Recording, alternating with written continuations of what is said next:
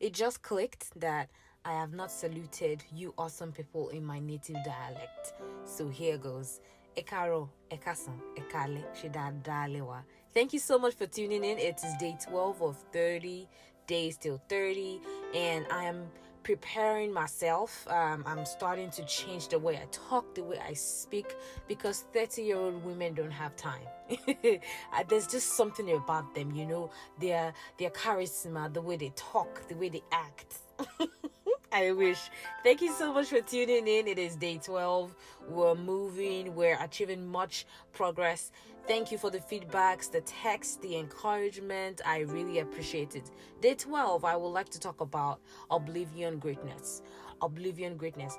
Many times we wonder what people see in us, and we're amazed sometimes when we achieve some things, and the only things we can remember, or that I can remember, is that my dad told me this.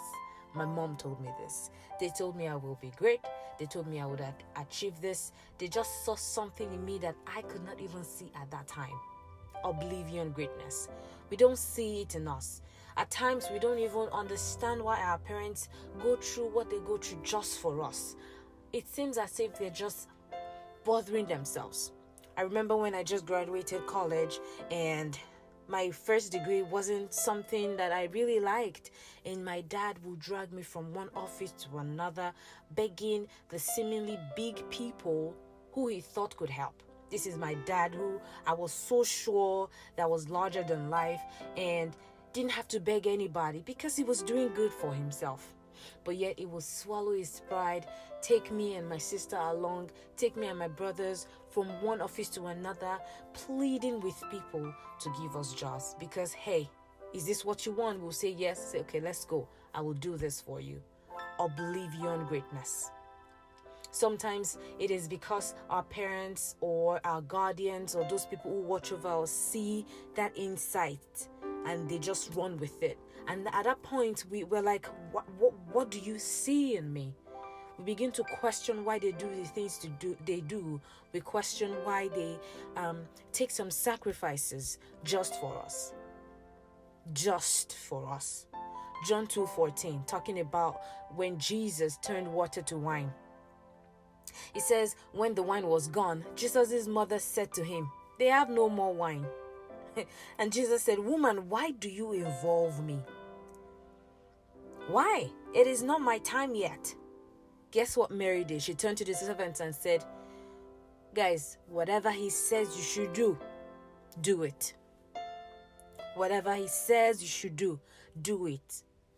No argument, no going back and forth. Just, I see you that you will do this, Jesus. I'm your mother. It is time to do this. Oblivion Greatness. Oblivion Greatness. Sometimes our parents don't even have what it takes at that time, but because they see it in us, they push us. They tell us, don't worry, you will do this. Don't worry, you're going to do this. Working 2-3 jobs, just trying to make ends meet just for us.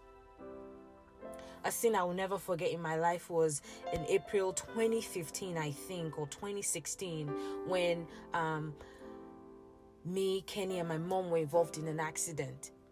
And at this time, Ken and I had traveled back to Nigeria, trying to just change our visa because we wanted another degree in the United States.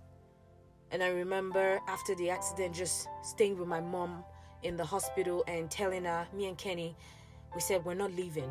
There is no way. Who's going to take care of you? We're your daughters. The boys can try, but they can't take care of you as much as we will want.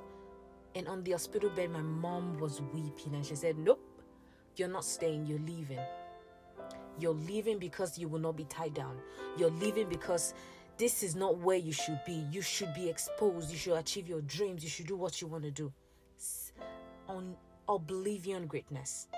Out of the place of, I don't have it right now, but don't worry, you will have this. Sometimes we don't get it. Sometimes we cannot fathom it.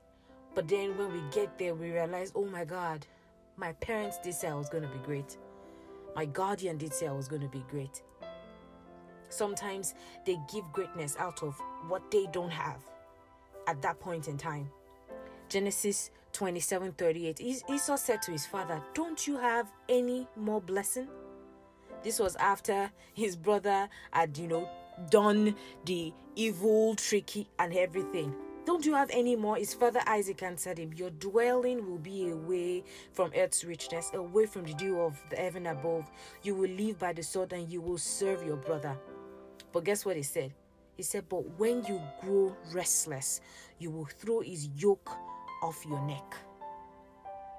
Yet, after seemingly giving all the blessings to Jacob, he still found something. He still found something for Esau. Shout out to all the wonderful mothers and all the awesome fathers and all the selfless parents who will settle for nothing but the best for their kids. May your kids be great. May they live long. And may you eat the fruit of your labor. Thank you so much, guys. It's day 12. Shout out to my mom and my dad. I love you so much. I will be nothing without you. I see your efforts. I applaud your efforts. And I promise I'll do good. I promise. Thank you so much, guys, for tuning in. Day 13. I'm going to have somebody awesome with me. You all know her. You all love her. Thank you so much. I'll see you tomorrow. Bye.